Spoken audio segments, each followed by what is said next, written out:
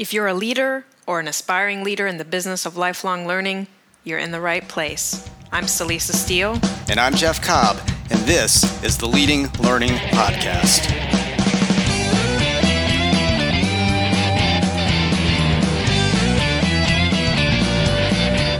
Hello, and welcome to episode 75 of the Leading Learning Podcast. In this episode, we're going to talk with Kristen Arnold, founder and president of Quality Process Consultants, about her experience with and research into panels as a form of delivering content at events. And I'm sure everyone listening has attended panel sessions at conferences before, and I would dare say, wondered if they couldn't be a bit more useful than they often are. Kristen has plenty of insights into how to make panels more effective. But before we get to the interview, we want to take a moment to thank Your Membership, our sponsor for the first quarter of 2017. Your Membership's learning management system is specifically designed for professional education with a highly flexible and intuitive system that customizes the learning experience. Your Membership's LMS seamlessly integrates with key systems to manage all of your educational content formats in one central location while providing powerful tools to create and deliver assessments, evaluations, and learning communities. You can find out more about Your Membership at yourmembership.com. We also want to note that recordings from our recent Learning Technology Design virtual conference are now available. We created LTD specifically for professionals in the business of continuing education and professional development, and you can get access to all of the great content delivered at the live online event by going to ltd.leadinglearning.com.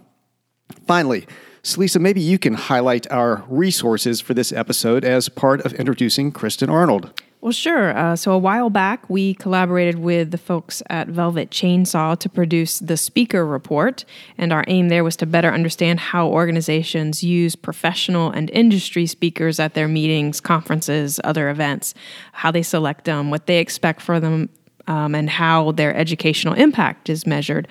And Kristen is someone who read that report and then took inspiration from it and went out and researched and then created the panel report. So it's got data and insights regarding the effectiveness of panel discussions at meetings, conferences, and conventions. And both of these reports, our speaker report and her panel report, are free, and it's been a while since they were first released, but the data and the insights in them remain highly relevant for anyone who's involved in educational events that involve speakers and panels. So you can get links to both of those reports by going to the show notes for this episode at leadinglearning.com/episode 75. And these really are unique resources. I mean, I don't know anywhere else you can get the kind of information they offer. And Kristen, I know, has continued to focus on how panels can be more effective. And I'm sure you must have gotten some great insights in the conversation with her. Well, yeah, no, it's definitely interesting to talk with her. I mean, she's been a facilitator, a high-stakes meeting facilitator for decades now. And what she's done recently, though, is really taken kind of this niche of panels and really focused in really specifically on this, just knowing, as you said, that these are unique resources that she's created in the panel report, because there just really isn't information out there about that sort of thing. So it's really interesting to hear what she's learned in her experience. She's really studied this particular format, and so it has a lot of great observations that come from that close study and delving into some data analysis around them as well. Well, we both had the pleasure of bumping into Kristen at an event recently and getting to know her a little bit. Had a very interesting conversation at the time, and I'm really interested to hear what she has to say in this interview. So let's go ahead and roll it.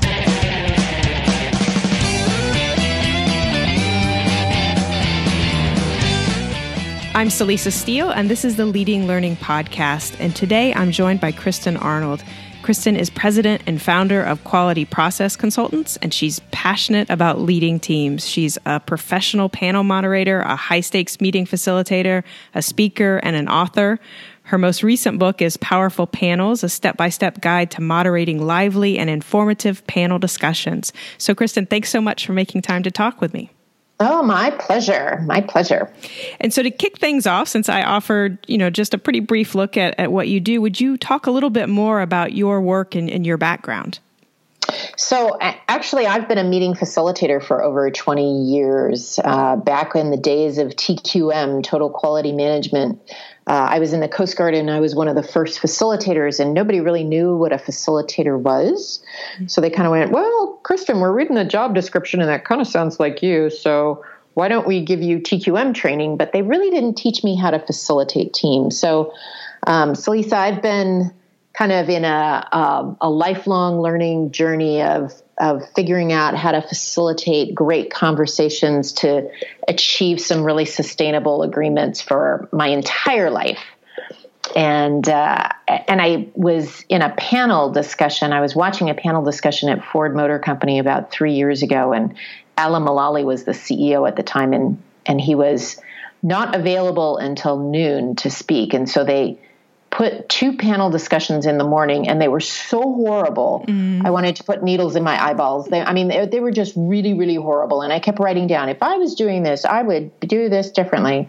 And so I asked myself, so if I wanted to know how to moderate a panel better, and I've been moderating panels for years, where would I go? And of course, where do we go these days whenever we have a question? Google.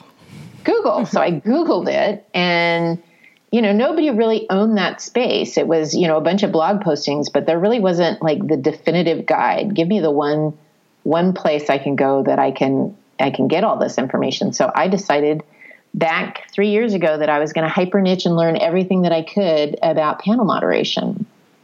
And so, you talked about it in the sense of there being this lack of information, but was there anything else that sort of, led you to focus in particularly on the panel format, given your broader experience in facilitation and moderating?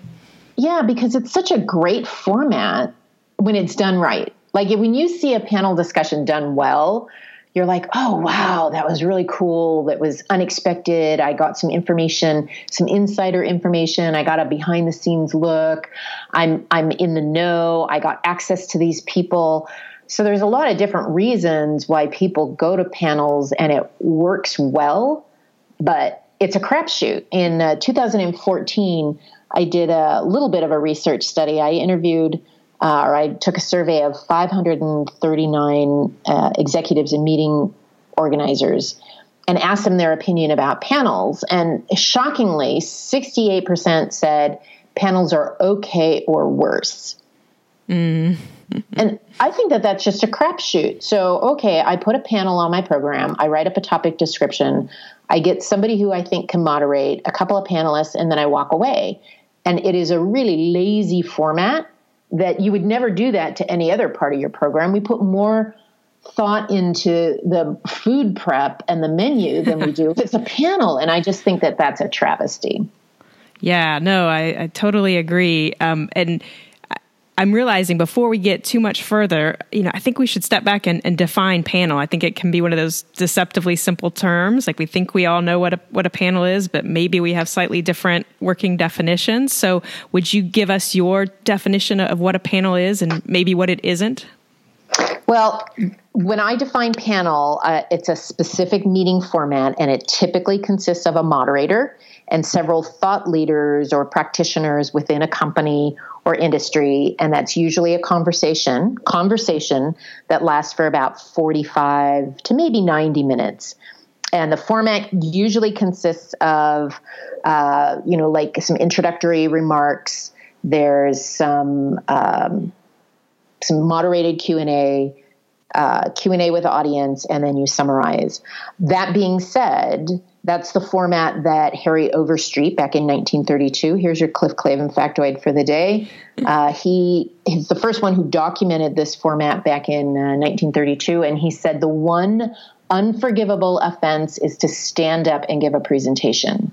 And it just kills me that there are so many panel, quote unquote, discussions that are more a bunch of presentations, mini presentations, and then we run out of time for Q&A. And really the reason why I think it's such a rich format is because of the discussion amongst the panelists and with the audience. And that's really where the richness occurs. And sort of in that the unplanned, the unexpected, or maybe I shouldn't say unplanned, because I guess it is well orchestrated, and that's your point. If to really draw out those observations that come out of that interplay and exchange among the panelists and the moderator. Yeah, I would say it's planned so that you can encourage spontaneity, which is, so you need to have some good planning and thought process so that it's not the same old dull, boring panel. And there's some really great things that you could do to add a little pizzazz and panache to your panel. But if you don't really think about it, if you just put the panel in play and you walk away, then you're going to get a crapshoot. It might be good based on the people who are there, but it might not. Mm-hmm. And so, within that definition of panel, there's some room for variation, right? So maybe talk a little bit about some of the kind of common types or subgenres that you see of panels. Well, I mean, the typical one is that there's a main stage panel. So you've got a conference and you bring your main speakers together. Let's say your conference was on innovation, and you bring your main speakers together and you have a panel discussion for 30 minutes, 45 minutes.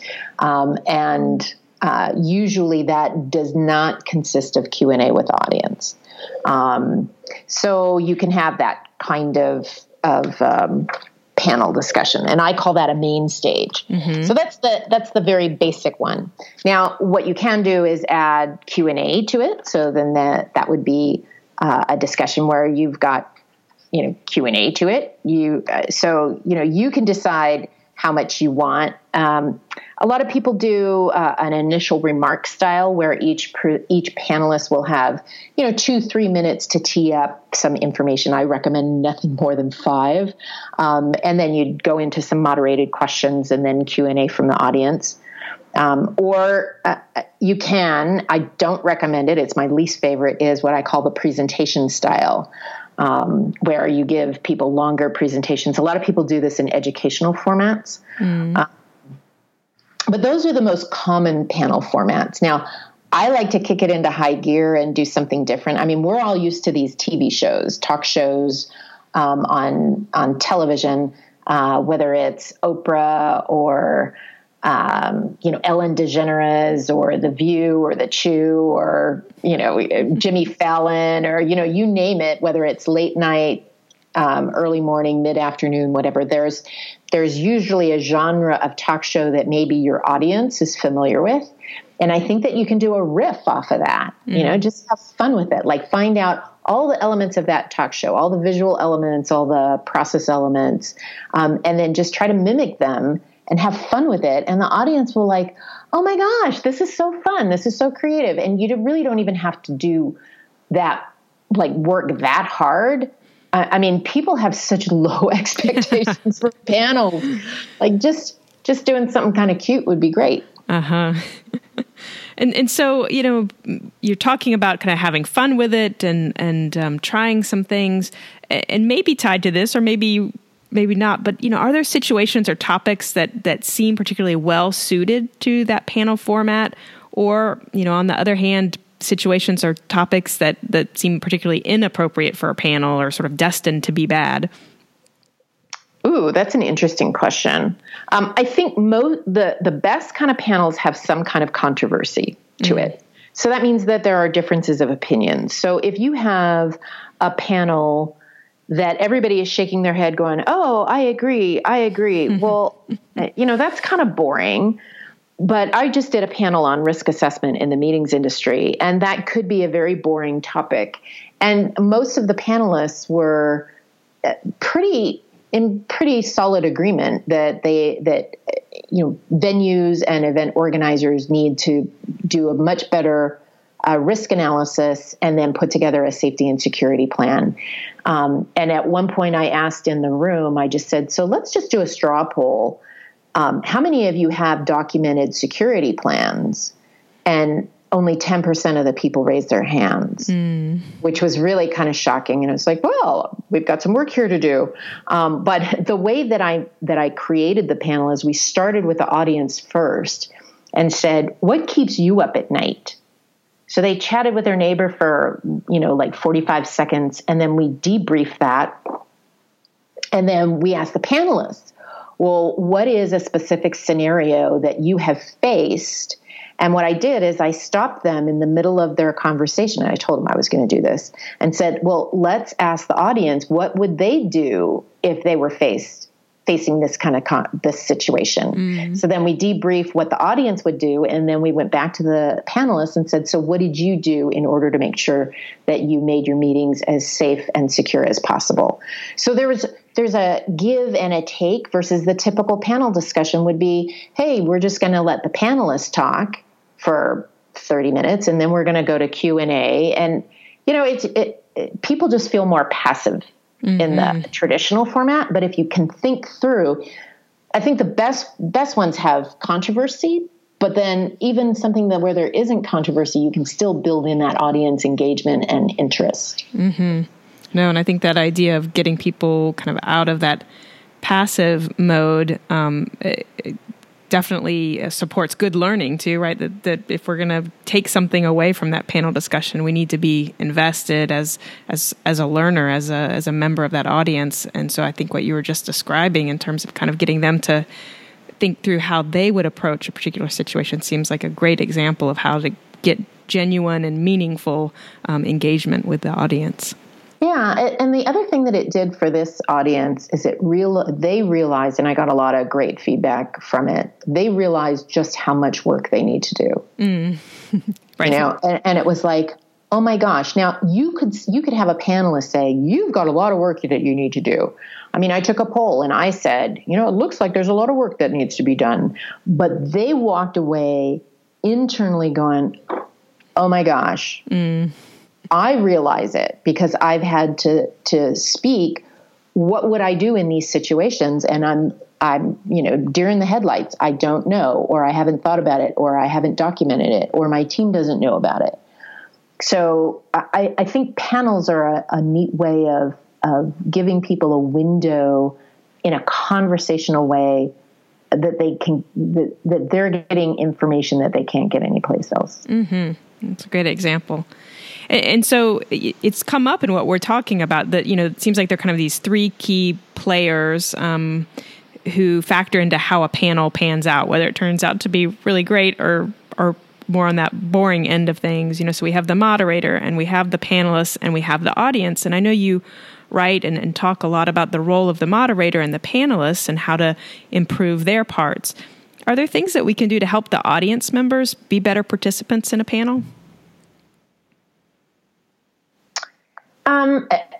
That's kind of an interesting question. I think part of it is preparing them. And now that people are using social media much more, it's, you can kind of get them interested and excited. You can even ask them questions like, what is it that you want to know in this panel, so that they know that you're listening to them and that you're going to try to deliver on the promise that is presented to them. The other thing is that because people don't have such a high expectation of panels, other than at Comic-Cons, which is another conversation, is that when you have people walking into the room, what are you doing visually, as well as, I guess, emotionally, auditory? What are you doing that tells them, oh, this is going to be different? I mean, if you have the black draped table with the microphone stands and the chairs behind the table and the lectern to the side, that just indicates to people this is going to be boring. Yeah. So you can spice it up visually and, just let people know, oh, this is going to be different. So trying to potentially get them prepped by inviting questions or soliciting their expectations ahead of time and then giving them those cues when they come in that this is going to be something different and get them to engage. Yeah, I mean, there's lots of different ways that you can do it. I mean, a lot of meeting organizers will look at room set, but you could have people, the panelists actually mingling with the audience. A lot of panelists like to sit up in front and talk to each other, and you could put question cards that are on their chair. You can put some instructions on the screen that says, "Oh, we're using some meeting technology to solicit your questions." Get people engaged right at the bat. I mean, you don't have to wait until the panel actually starts. Mm-hmm. Absolutely. That's great.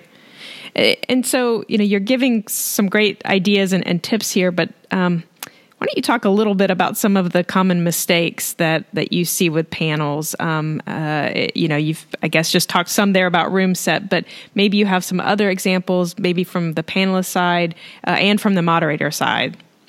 Well, back in 2014, this panel report, which, by the way, your listeners can download, I collected the 10 biggest pet peeves, which is both from the moderator and the panelist side. And then I also consolidated the top 10 mistakes that panelists make and the top 10 that moderators make. But the biggest pet peeves is, first and foremost, having an ineffective moderator.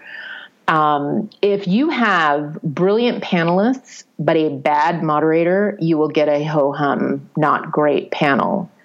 Because for lots of reasons, the moderator doesn't let the panelists speak, or the moderator hogs the airtime, or doesn't ask good probing questions, or doesn't have a good format. I mean, there's all kinds of things that an ineffective, unskilled moderator can really do that can derail an otherwise great panel discussion. However, if you have a really skilled moderator and you have some, not such great panelists, not great speakers, a great moderator can pull out their brilliance and make them shine. And as a moderator, and I do this a lot professionally, my primary goal isn't to make the panelists shine. My primary goal is to be a champion for the audience, to deliver on the promise and make sure that the panelists are delivering solid, great information to the audience. And so I can, as a skilled moderator, can pull out that information, those nuggets, and work with those panelists ahead of time to make sure that they come prepared. I really like that view of the moderator as being that champion for the audience and getting, at least for part of the panel session time, usually also getting to be the voice in a way for the audience. Yeah, especially if you've got an audience that's a big audience that you're not really doing that much Q&A with. You have to represent what their ideas, what their thoughts are, and steer them. Because they might want to do their own agenda. And that's a problem with some panelists. It's one of the top 10 mistakes is a panelist might get too promotional or they might get too self-serving, just like the Oscar speech, Meryl Streep, it's like, oh man, we got to pull. And that actually happened on a panel that I was moderating. I had to intervene in a nice way and say, excuse me, is what you're going to say going to benefit the audience? And she looked at me kind of like, oh, I think I'm going to kill the moderator. And she said, yes, I will. And then she took a slight turn on her comments and delivered something that the audience would appreciate. Whereas if I hadn't have intervened, I can tell you it was going to go south quickly. Well, that's great. It's a great example. And we will make sure to link to that, your 2014 report, so that people can see some of those other mistakes and pet peeves. But, let's talk a little bit about how do we overcome the kind of common mistakes? What are some best practices for preparing for a great panel? Well, I think, first of all, selecting a good moderator. And, there's lots of different ways that you can select it. Just make sure that you use the same due diligence that you would for anyone that you would be having to come speak. The other thing is that I would make sure that the panelists come prepared. It's more than just showing up and throwing up. That's what I call it. Show up and throw up. So you coach your panelists to come prepared with what are their top 3 things that they want to express to the audience, and then come prepared to share a story that illuminates that point. Make sure that it's concise and clear. And the other thing that I ask them to do is, what are your 3 Twitterable sound bites? And I realize that that's probably a little to social media focus, but what it does is it helps them focus in on what's really important and what they want people to remember. Because when I go into the restroom after one of these panel discussions, I want to hear chatter in the restroom, and I want to hear one of those sound bites. That means the message has gotten through. That message is sticky. It's something that people go, oh man, I didn't think about it that way before, or oh gosh, that was a really good point. So I asked them to do their homework. which I think is really helpful. And then the other thing that I do is I make sure that there's a drumbeat of conversation. So from the moment I start talking to them, I tell them, we want this to be conversational. Don't be too staid and polite and correct. I mean, our audiences are used to talk shows of people interrupting each other, of making it very conversational, just like a water cooler conversation. And I think sometimes people get on panels and they just try to look too perfect. Mm. And people don't want that. Right. They want behind the scenes look. That's great. So, you have been, as you said at the beginning, working in this field for a couple decades at this point. So, what changes have you seen? What did we used to do in meeting facilitation or moderation, or more specifically with panels that we just don't do anymore? I think we still do the same. I wish I could say, "Ooh, we're evolving," and that's one reason why I'm kind of on this crusade, Celisa, is just I think that there's so much more opportunity to make them, to reinvent the panel, to make it more interesting and engaging, and bring it into modern day adult learning theory. I mean, I think the traditionalist boomer audiences, we were fine sitting there and opening our mouths and our heads and saying dump information in. And I just think that audiences today, and it's not just the younger audiences, I think audiences today want to be more engaged in the process, and they want to see more of themselves. And so I think that there are a lot of really neat formats if you're really you're really creative and you're willing to take a risk. I mean, one of my favorite formats is that one of the panelists is an empty chair, which means anyone from the audience can come sit in that chair and speak their truth. And then if somebody else comes up behind them and touches their shoulder, then that person has to finish their thought, remove themselves from the chair, and the next person gets to be in the chair. It's kind of like musical chairs. Mm-hmm. And if you're really, really, want to take a risk, then all the chairs become empty chairs. You start with some original panelists, but then you allow the audience to mix in. And that is a really cool format. It's so interesting. Jeff and I actually used that a little over a year ago when we have a learning technology design conference, and we did do one of those kind of open chair panel formats. And it's really, I think, interesting and appropriate for a certain group in a certain context. And these were all folks in the learning field. So it made sense and they were willing to engage and do that. But it sounds like you said, you haven't seen a whole lot of evolution to date in the panel format. You're trying to, as you described it, you're on this crusade to make them better. I mean, do you think that there are kind of big developments coming down the pipe that we're going to see for panels? Any big changes that you think are on the horizon? Well, I think that there, and you and Jeff really know about this, is that there are organizations that are on the leading edge of really adult learning theory, and that they are trying new formats. And it all depends on the audience, the size of the audience, the culture of the audience. You were talking about doing your open seat, as you called it, with a bunch of people who are adult learning theorists, educators, who would appreciate this and treat it with the respect that it's due. You probably wouldn't want to do that with a different kind of audience. Let's just put it that way. So I think it's about, finding people who are willing to take risks, who are willing to say, hey, let's try this idea. Hugh Lee at Fusion Productions, he did a show called Digital Now, and he had the main stage presenter talk for 30, 40 minutes, and then he had the panelists in the four corners of the room. And the moderator moderated the four corners of the room. Now, I think that that's a pretty innovative format. I think sometimes it depending on how many people are in the room, the size of the ballroom, sometimes it would probably go over really well. And in other situations, it might not, and you really don't know because of how people are going to take that really unique format. You could do a panel in the round, much like we're now starting to see room sets of the speaker, the main stage being in the center of the room and the chairs being around. Well, you can do a panel in the round. It's a little bit more complicated, a few more moving parts.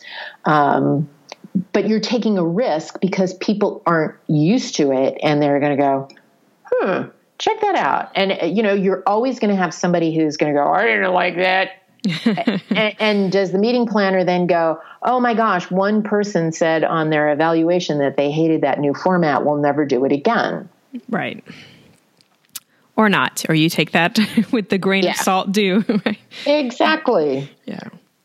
But I think there are several people, fortunately, who are really experimenting, and I'm excited to see that, and I'm trying to chronicle all of those. So if you or any of the listeners, you've got some really neat, unique things that you've seen people do in a panel format, shoot them on over to me. I'm collecting them all. I'm putting them all together in a compendium, calling it 101 Ways to Add More Pizzazz to Your Panels.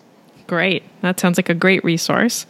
And the next to last question that I want to ask you has to do with your own lifelong learning. Since this is the Leading Learning Podcast, just talk a little bit about how you go about continuing to learn and develop your own skills and knowledge. Well, if you're talking about in the panel world, this is going to sound really bizarre. There aren't that many books on panels, by the way.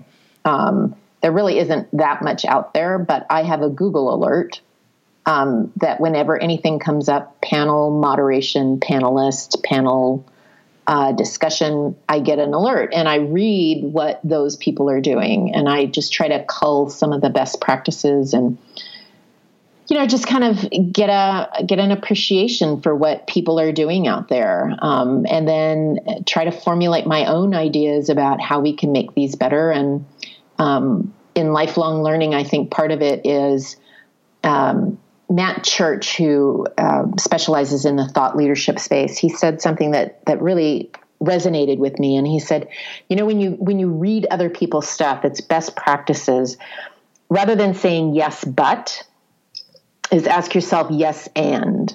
And so when I take in some of this information, I'll ask myself, yes, and how can we elevate that? How can we make it better? How can we improve it? And so I'm a voracious reader. I have a newsletter that I have from the bookshelf. So every month I make sure that I'm reading at least one really, really good business book, but I also read one really, really good fiction book, because I think fiction also helps us be creative and look at things a little differently.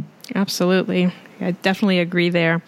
And so last question, if listeners want to know more about you or connect with you, where would you have them look or go? Well, you can go to www.powerfulpanels.com. There's a free video course on how to moderate a panel. I encourage any of your listeners who want more information, and there's a treasure trove of all kinds of ideas in the blog listings. Feel free to reach out at my email, Kristen@extraordinaryteam.com. That's my main site as a meeting facilitator. Well, great. Thank you so much for taking time to talk with me, Kristen. Thank you so much, Salisa. That wraps up our interview with Kristen Arnold. As we're exiting, we want to say thanks once again to your membership for being the sponsor of this episode of the podcast and for all of Q1 2017. You can find out more about your membership at yourmembership.com. And we also want to mention once again that recordings from Learning Technology Design, or LTD, our virtual conference specifically for professionals in the business of continuing education and professional development, are now available. You can get all the details and sign up for those at ltd.leadinglearning.com. To get show notes for this episode, go to leadinglearning.com/episode 75. As part of those notes, you'll find a link to access Kristen Arnold's panel report, as well as the speaker report that we here at Tagoras published with Velvet Chainsaw. Also, while you're there, you will see various options for subscribing to the podcast. And if you're getting value out of what you hear, we would be truly grateful if you would subscribe. And as always, we would also be grateful if you take just a minute to give us a rating over on iTunes. All you have to do is go to leadinglearning.com/iTunes. That'll direct you to where you need to be. And we really appreciate you doing that. It helps us know that you're getting value out of the podcast. It also helps others find the podcast as they're searching for great content about the business of lifelong learning on iTunes. Finally, consider telling others about the podcast. You can send out a tweet simply by going to leadinglearning.com/share, or if tweeting isn't your thing, you can pick another social network of your preference and spread the good word that way. So thanks again, and we'll see you next time on the Leading Learning Podcast.